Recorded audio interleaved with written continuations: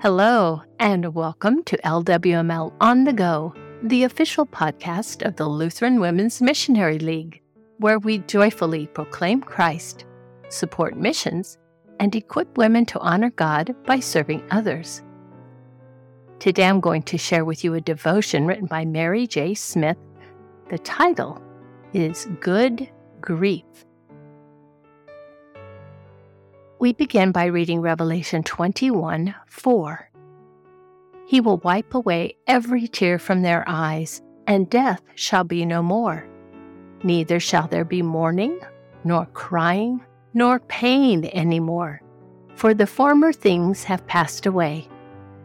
Those of us who are fans of Charles Schulz's Charlie Brown cartoon have heard him say over and over, "Good grief! Poor Charlie Brown. Nothing seems to go his way." Maybe that is why we like him so much. We can feel his pain.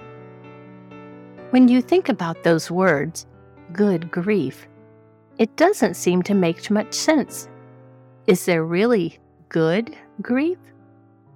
In the Charlie Brown cartoons, the words make us laugh. But in our lives, grief very seldom seems good. I have been grieving lately, and this idea of good grief has touched my heart. About 2 months prior to the death of my dad, I spent some wonderful time with him. His body had been slowing down for a long time, and we could tell that his time on this earth was nearing the end. As we sat together, telling stories and sharing tears and laughter, I was comforted knowing that my dad knew exactly where he was going when he died, and he longed for it. We spoke often of his seeing Jesus face to face and being with my mom, who had died a little over a year earlier. How could I not have good grief when my dad died? He was going to be in the presence of the one who loved him more than I ever could. When I last saw my dad, we held hands and prayed the Lord's Prayer together. His voice was strong, much stronger than mine, and I knew he was comforting me just as he was being comforted by his Savior. As Christians, we hear and take to heart scripture that allows us this good grief. 1 Thessalonians 4:13b-14, that you may not grieve as others do who have no hope. For since we believe that Jesus died and rose again, even so through Jesus, God will bring with him those who have fallen asleep. Revelation 21:4. He will wipe away every tear from their eyes, and death shall be no more. Neither will there be mourning, nor crying, nor pain any more, for the former things have passed away. Psalm 34:18.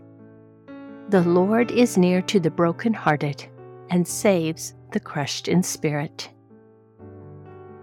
Matthew 5:4. Blessed are those who mourn, for they shall be comforted. Psalm 116:15. Precious in the sight of the Lord is the death of his saints. During times of grief, lean on Jesus, who is with you always. Bring him your sorrows and your fears. Let him be your strength when you have none. Be filled with the peace that only he can give. Look to the cross and know that Jesus loved us so much that he would do anything to assure us that we will be with him in heaven when we die. Praise God. We end with a prayer.